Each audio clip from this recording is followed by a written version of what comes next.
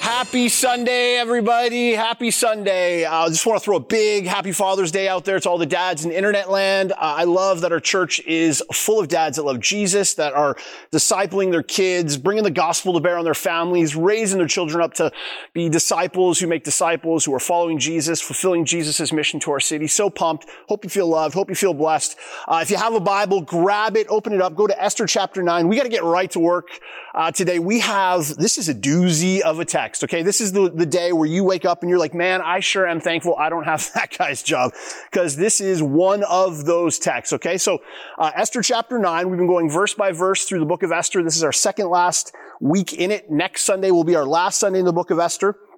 Let's get right to work. Esther chapter 9, picking up in verse 1. Here is what the author records. On the 13th day of the 12th month of the month of Adar, the edict commanded by the king was to be carried out. And on this day, the enemies of the Jews had hoped to overpower them. But now the tables were turned, and the Jews got the upper hand over those who hated them. The Jews assembled in their cities and all the provinces of King Xerxes to attack those determined to destroy them. And no one could stand against them because the people of all the other nationalities were afraid of them. And all the nobles of all the provinces, the satraps, the governors, and the king's administrators helped the Jews because of fear of Mordecai. The fear of Mordecai had seized them. Verse 4, Mordecai was prominent in the palace. His reputation spread throughout the provinces, and he became more and more powerful. All right, let's stop there for a second. Let me just unpack what's going on here, help you understand where we're at in the story of Esther and make some sense of all this. So up to this point, there's been kind of this bubbling conflict between these two characters, one by the name of Haman, the other by the name of Mordecai. And this conflict has been arising and it's come to a head. On one hand, we have Haman. And Haman, although a historical figure, a character in this story, is much more than that. Haman was not a good man. Haman was an evil man. And in fact, Haman represents evil in this story. If you follow the way that Haman is introduced to us in the book of Esther, he's referred to as Haman the Agagite, meaning he came from the line of a king by the name of King Agag, who was king over the Amalekites. The Amalekites are known in the Old Testament portion of the Bible as the number one enemy of the people of God. They are constantly coming up against God's attempt to use his people to bring about the redemption of the world. And so Haman is not just a bad guy, although he is a bad guy in this story. He actually is a representation of, or a picture of, the greater evil of sin that exists in our world, the greater evil of Satan and his effects in our world. And this man Haman issues an edict against God's people, much like his people have been doing all throughout the story of God up to this point, whereby all the Jews, all of God's people, were to be slaughtered in the nation of Persia. So Haman, bad guy. Really, really bad guy. Picture of evil, a picture of the enemy and the enemies of God. On the other hand, we have this man named Mordecai. Now, Mordecai, not really a good guy. Again, if you've been following us in this series, there's not really good people and bad people. There's bad people and there's Jesus when we read the Bible. And Mordecai is very much a picture of that. What we see in Mordecai is that he, while a follower of the God of the Bible, while definitely Jewish in ethnicity, isn't really fully sold out to God himself. He has one foot firmly planted in the nation of Israel, but then another foot firmly planted in the nation of Persia. But throughout the story, eventually, Mordecai comes to this place where he puts his faith in the God of the Bible. And through a number of providential circumstances, what we see is this great reversal that occurs, where Haman goes from ruling and reigning in the empire underneath King Xerxes, of course, to death. A couple chapters ago, his life comes to an end, and Mordecai comes and takes his place. And Mordecai issues a counter edict whereby the people of God are going to be attacked by the Persians, in accordance with Haman's edict. But Mordecai's counter edict makes it so that they are actually allowed to defend themselves. And so Mordecai, while Haman is a picture of evil, the enemies of God, Satan, sin, death, hell, all bad, all evil that is all woven throughout the story of God, Mordecai is a picture of the goodness and grace of God. He's a picture of God's grace and favor, his unearned merited grace and love, whereby he chooses Mordecai. It's not because Mordecai's good. If you study the book of Esther, you won't see that Mordecai's a good guy, and that's why God chose him. He gets chosen by God because God is good. And so we get these two pictures, one of the enemies of God and one of the people of God. One of Haman, one of Mordecai. And this is a massive theme all throughout the Bible, that all of humanity falls into one of two categories.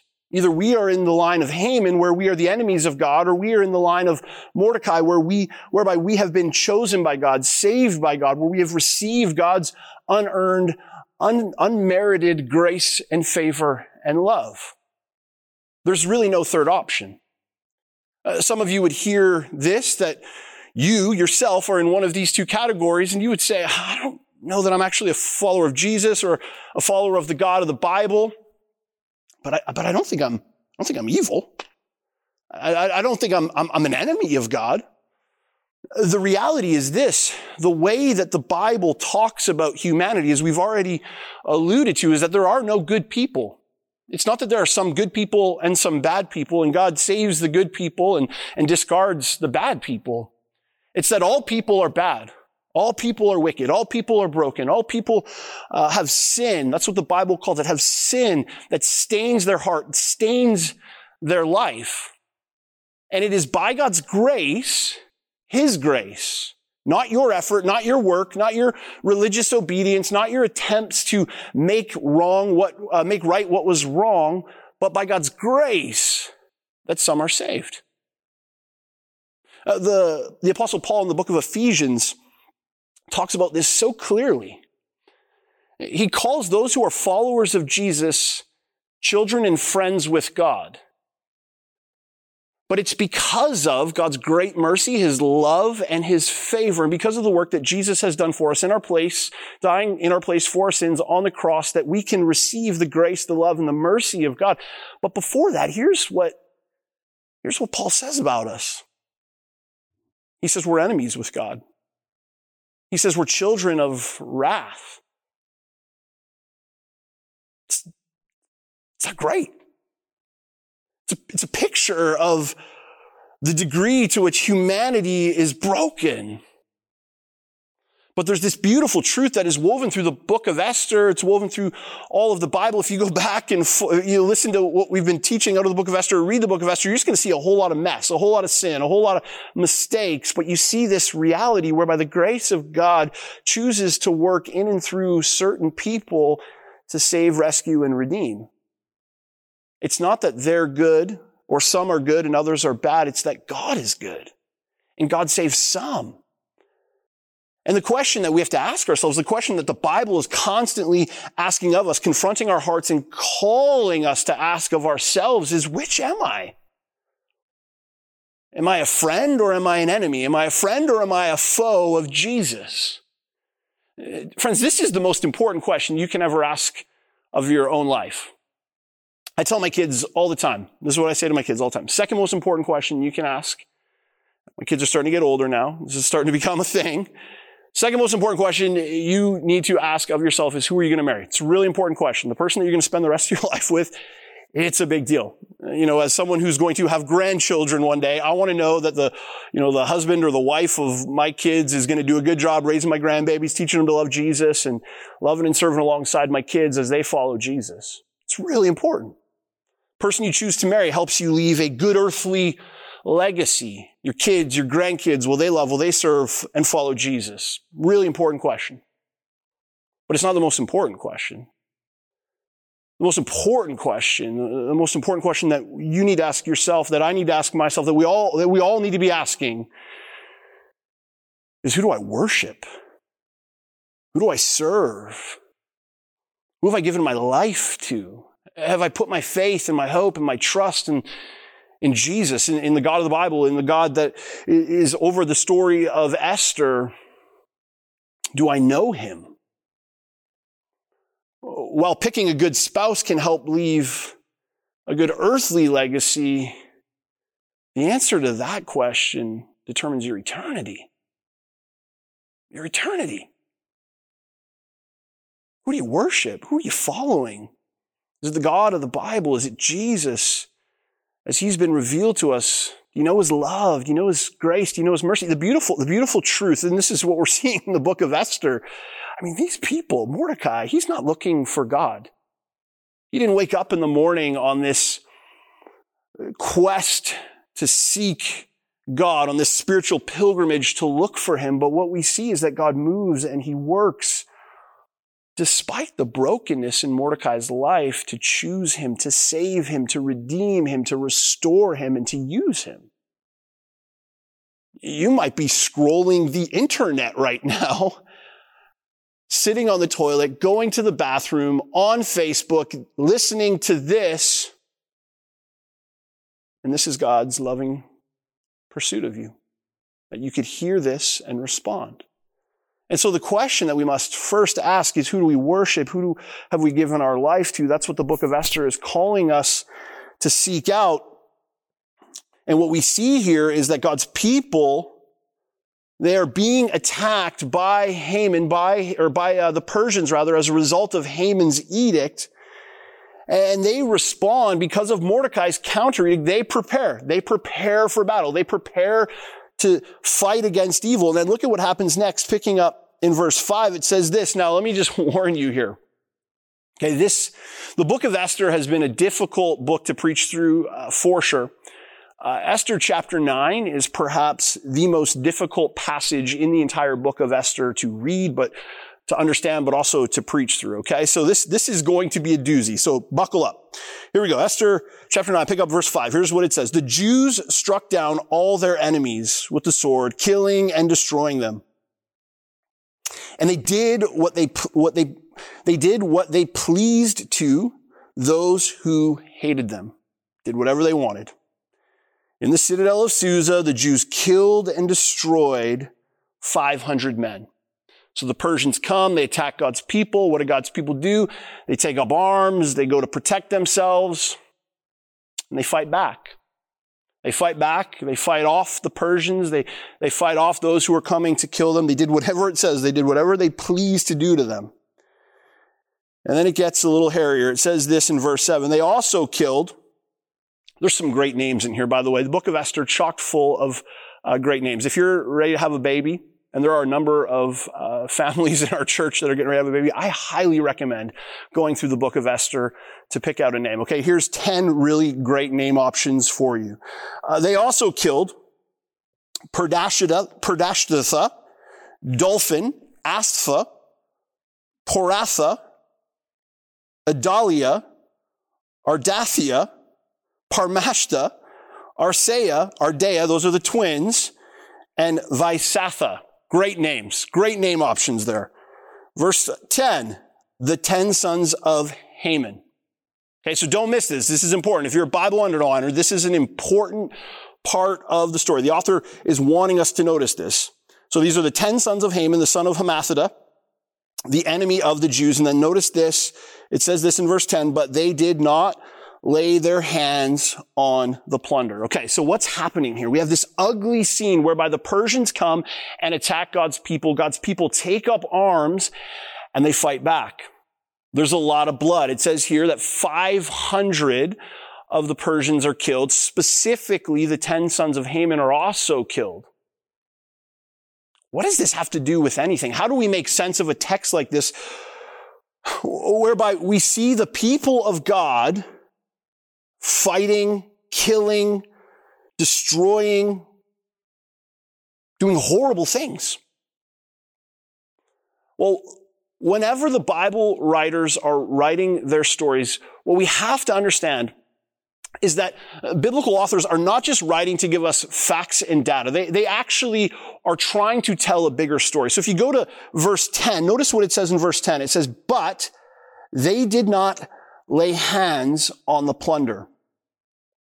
This phrase, this verse happens 3 times in chapter 9 of the book of Esther. There's 3 times where the author is going to tell us that they did not lay hands on any of the plunder.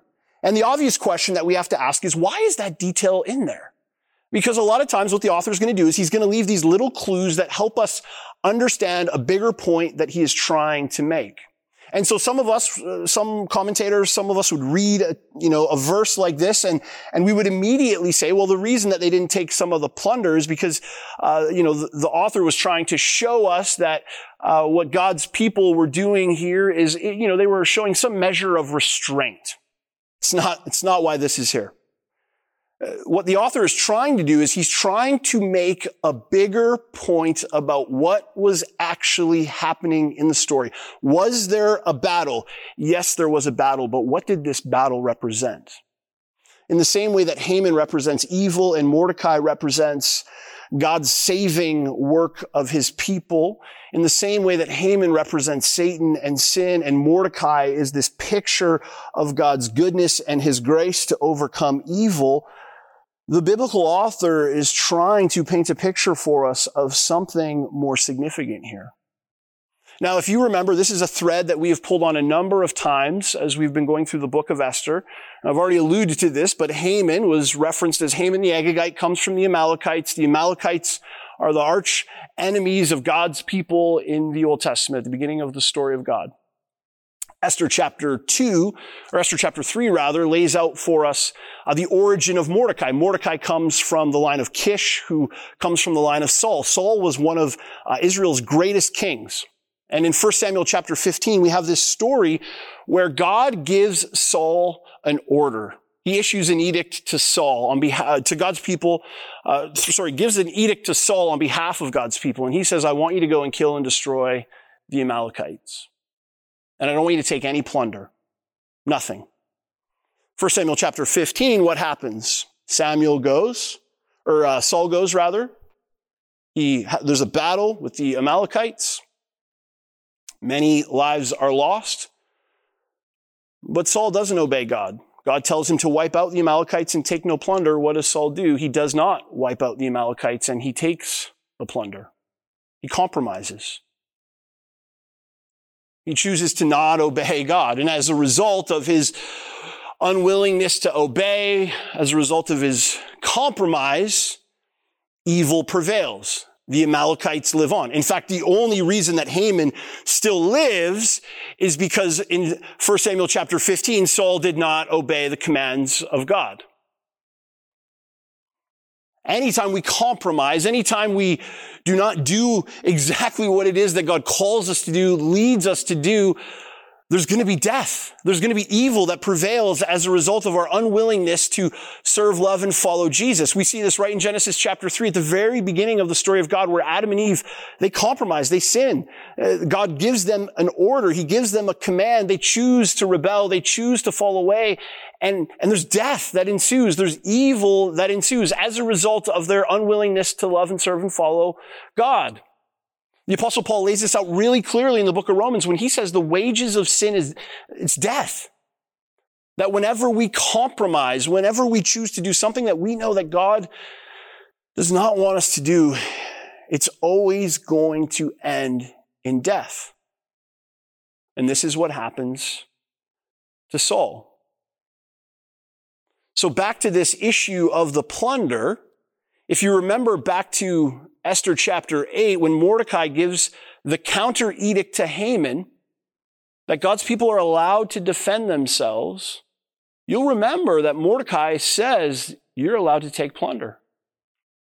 But they don't. Why?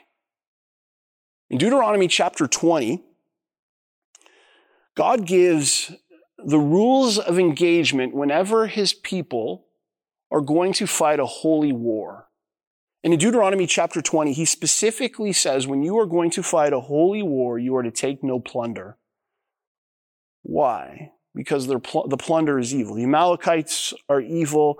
Even their possessions are evil. It's a picture of evil. I want you to have nothing to do with evil.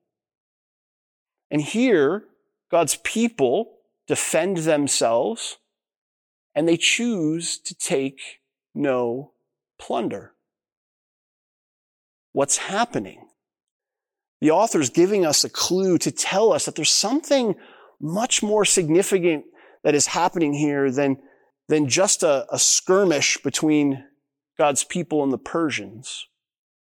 that this is actually a picture of God's ultimate defeat over evil. In fact, that's why the 10 sons of Haman are mentioned. Because what God is trying to show us, what the biblical authors are trying to show us is that through this event right here, this event is foreshadowing, it's a picture of the ultimate defeat of evil. Haman is dead, but it's not enough that Haman is dead. Haman's sons are dead. The Amalekites are finished. Evil is taken care of. It is gone. And what we're seeing here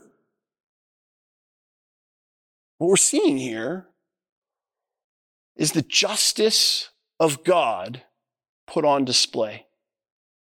The justice of God against evil put on full display for us to see. And my suspicion is there's many of us who would read a text like this, hear about a God who would deal with people in this way, and you would say, I don't want anything to do with that God. I love the God that gives out hugs, gives out teddy bears, gives out participation ribbons, where everybody gets a prize, and God loves everyone. But a God who would do this? A God who would judge? A God who would condemn evil? Want nothing to do with it. It offends our modern sensibilities. But there's something deeply ironic about taking that position when it comes to this issue of the justice of God. I mean, if you just think about where we're at as a culture right now, this moment that we find ourselves in, we're people right now who are screaming out for justice. We're longing for justice. We're desperate for justice. The last couple of weeks, we have had protests and marches that are crying out for what? Justice. That regardless of race, gender, orientation, ethnicity, religion, all people should experience justice. They should be loved equally. They should be supported. They should be given a fair shot at life. That there have been injustices, and we're calling out for those to be done away with, and we're calling out for justice because we love justice. Justice is good. Justice is right. We are made in the image and likeness of God, and He's put that on our hearts that we should want justice. But here's the ironic thing. We want justice, but we want it without the judge. We want to be the judge. We want to be the jury, and we want to be the executioner. We love justice when we get to decide who is right and who is wrong. But when it's God, we tap. We want nothing to do with that. But here's the problem. The job of judge of the world, it's above our pay grade. Your resume may be great, but you're not qualified to determine justice for the world, nor am I. That doesn't mean we can't speak out against oppression. It's not what I'm saying. But what I am saying is when we put God on trial as though He is somehow an inadequate judge, we are punching out of our weight class. I mean, just think about this with me for a second. Maybe you've had this experience where you're driving on the road. You're on the highway, driving away. Somebody flies by you in the passing lane.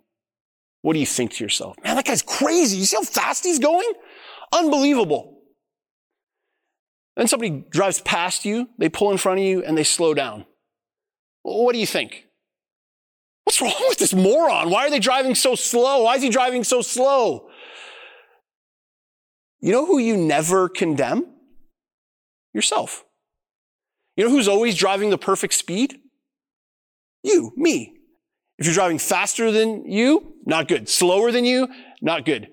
But the same speed as you, perfect. Perfect. Do you see the problem? The problem is we lack the ability to see our own brokenness. We lack the ability to be objective because we don't recognize that we too are part of the problem. If you go on social media right now, like I miss the days when social media was like funny cat videos and people posting pictures of their lunch.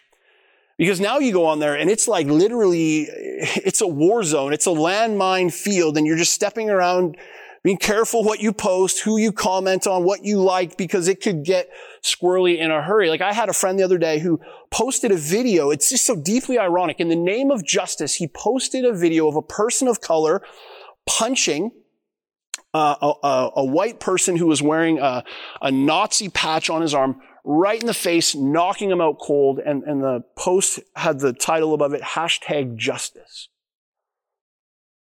It's not justice. That's just more brokenness. That's just more sin. That's just more evil.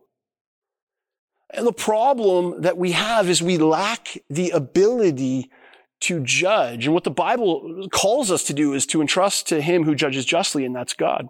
If you do have a Bible, go to Revelation chapter 21 with me for a second.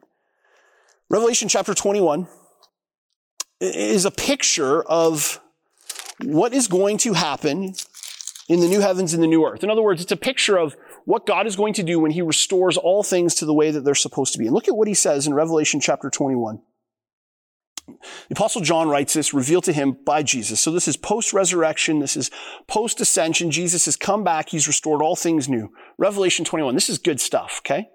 This is the stuff we love about Jesus. Then I saw a new heaven and a new earth. The first heaven and the first earth had passed away, and there was no longer any sea. And I saw a holy city, the new Jerusalem, coming down out of heaven from God, prepared as a bride, beautifully dressed for her husband.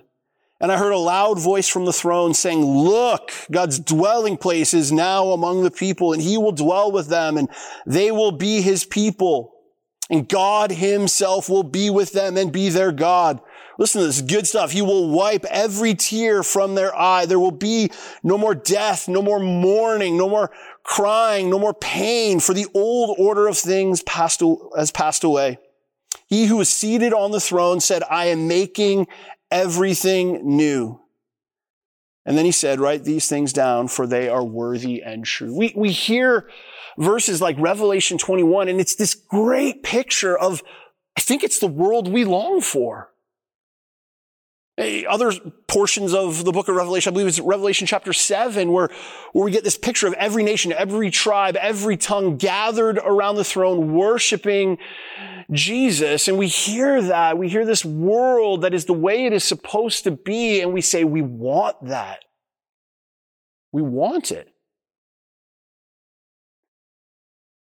If you go to Revelation chapter 20, right before Revelation chapter 21, do you know what happens?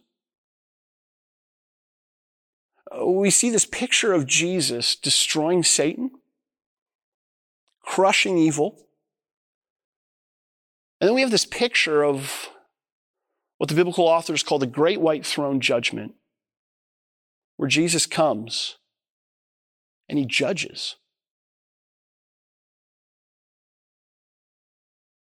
He judges.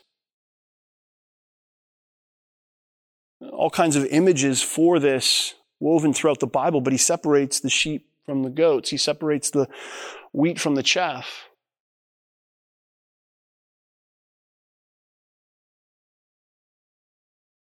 You see, in order for there to be a Revelation 21, there has to be a Revelation 20. Going back to what I said earlier, there's two people. There's Haman, there's Mordecai. There's the friends of God and the enemies of God. It's those whom God saves and everyone else. And God will restore all things to the way they are supposed to be. But he will do so through the judgment of evil. And what we get in Esther chapter 9 is this picture of God who is doing away with evil. We long for justice, but we want it without the judge. And Jesus says, I'm the judge. Will you trust me? Is it possible? The one who made you, knows you, and loves you, the one who created the heavens and the earth, the one who spoke the universe and the cosmos into existence, he may actually know more than you and I know. Story goes on. Esther chapter 9, picking up in verse 11. The number of those who were killed in the citadel of Susa was reported to the king. So the numbers are coming in to King Xerxes. He's starting to hear about what's happening. Verse 12, the king said to Esther, the Jews have killed and destroyed 500 men and the 10 sons of Haman in the citadel of Susa. What have they done in the rest of the king's provinces? And now what is your petition? It will be given to you. What is your request? It will be granted. So Esther has the ear of the king. She has the favor of the king. He's saying, ask me anything and I'll give it to you. Now look at what she asks. It's a little weird. Verse 13. If it pleases the king, Esther answered, give the Jews in Susa permission to carry out this day's edict tomorrow also. And let Haman's 10 sons be impaled on poles. So Xerxes says to Esther, well, I want to give you whatever you want. What do you want? Here's what she says to him in response. Well, it'd be great, Xerxes, if you would let my people have another day of killing. And what I would really like to do is take Haman's 10 sons who are already dead and crucify them. Impale them on poles. We've talked about this at great length, but the Persians were the ones who invented crucifixion. And when the author of Esther writes describing impalement, he's actually talking about crucifixion, whereby they would take a large pole, stick it through a person, and hang them on it as a means of making a spectacle of them. So Esther wants another day of killing, and she wants to crucify Haman's already dead sons. What? Let me just say really quickly, this should shatter the idea that somehow Esther is a hero. Like what we see here is the dark side of Esther, right? Like this is the broken side of Esther. This is sin. What she's asking for is sin. There are people who romanticize the story of Esther and paint this picture of her that she's this wonderful woman of great faith. Friends, nothing could be further than the truth. Some of you are going to name your kids Esther and you hope they grow up to be like Esther. Maybe not verse 13, hey? Just wipe that part out. No. If my daughter grew up to be like Esther, I'd be like, let's just leave that there. We see the brokenness of Esther, though. We see her sin. We see her desire for more blood. But look at what else happens here. Look at the rest of this section. Picking up in verse 14. So the king commanded that this be done. King says, let's do it. Esther's got the king's ear. An edict was issued in Susa. And they impaled the 10 sons of Haman. The Jews in Susa came together on the 14th day of the month of Adar. And they put to death in Susa 300 men. Notice this, Bible underliner, pay attention. But they did not lay their hands on the plunder. What's going on here? We get this beautiful picture that God is painting for us. Again, remember, they did not lay their hands on the plunder is the author's way of saying there's something more going on here. There's something more going on here than just Esther's sin. There's something more going on here than just another day of fighting. There's something more going on here than just these 10 sons of Haman being impaled. There's a bigger story that is being revealed and being told to us. Esther's desire was to take the sons of Haman and make a spectacle of them. She wanted to put them on the pole so everyone else would know how great Mordecai was and how great she was and how bad Haman was. She wanted to make a spectacle of Haman and his evil ways through the death of his sons. And what we see, if you remember back to Genesis chapter 3, at the very beginning of the story of God, we get this picture where Adam and Eve rebel, they sin because of the temptation of Satan, who Haman is a picture of the ultimate Haman is Satan. Haman's a picture of evil and sin and Satan. And God comes in and he gives this edict in Genesis chapter 3, verse 15. We talked about it last week where he says, Satan, your head will be crushed. Through the offspring of Eve, your head is going to be crushed, but not before the heel of her offspring is bruised. You will bruise his heel, he will crush your head. Evil will be undone. And what we see here in Esther chapter 9 is this picture, this broken picture of God's redemption. In Genesis chapter 3, what God is talking about is this picture of Jesus going to the cross. It is in Jesus going to the cross that he is going to crush the head of Satan. But it is in Jesus going to the cross that his heel is bit. He literally has to shed his blood and have his body broken in order for the head of Satan to be crushed. And what we see here in Esther chapter 9 is this reality where the sin of Esther, the brokenness of Esther, is actually going to be used for the glory of God. In Genesis chapter 3, God says, I'm actually going to use the sin of Adam and Eve to destroy the serpent. That which was intended for evil, I am going to use for good. You think about this with me for a second. God could have done anything to deal with sin. In that moment, he could have just wiped his hands of the whole thing. He could have just said, I'm going to start over. He could have taken the snake and stepped on it himself. He could have rear naked choked it, right? He could have gone Jake the Snake on it and given it a good old fashioned DDT and just ended its life. But he doesn't.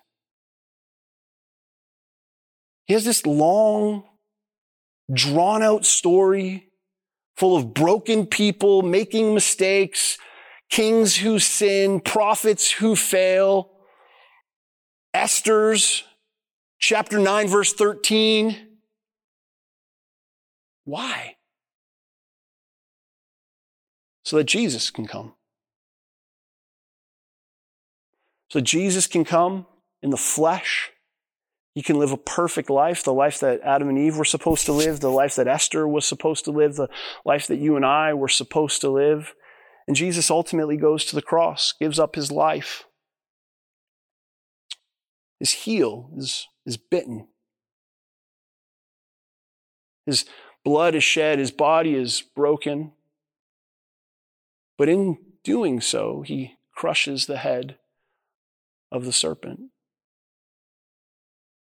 In the book of Colossians, the Apostle Paul, writing to the church in Colossae, he says this, Colossians chapter 2, talking about the work of Jesus on the cross, picking up in verse 13, he says, when you were dead in your sins and the uncircumcision of your flesh, so you're living, verse 13, you're living the brokenness of Esther, you're living what we just talked about, being enemies or foes of God. God made you alive with Christ, right? Just like he chooses Esther, just like he chooses some of you to move from enemy to friend, God makes us alive in Christ. He forgives us our sins, having canceled the charge of our legal indebtedness, which stood against us and condemned us. He has taken it away, nailing it to the cross. And then listen to this. It's good stuff, church.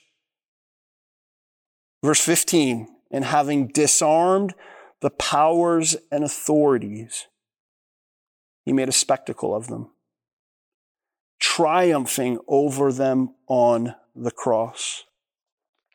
What does he do?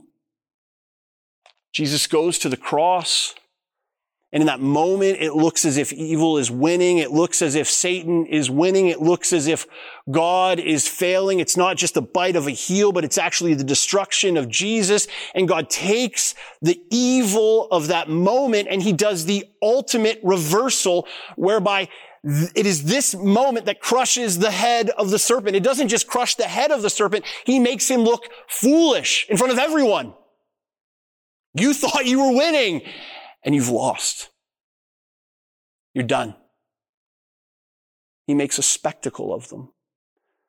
Genesis 3 is pointing forward to the cross. Esther chapter 9 is pointing forward to the cross, where it looks like Esther is acting out of selfish ambition, out of her flesh, out of her brokenness, and she is. But God comes into that moment and he redeems it to make a spectacle out of evil.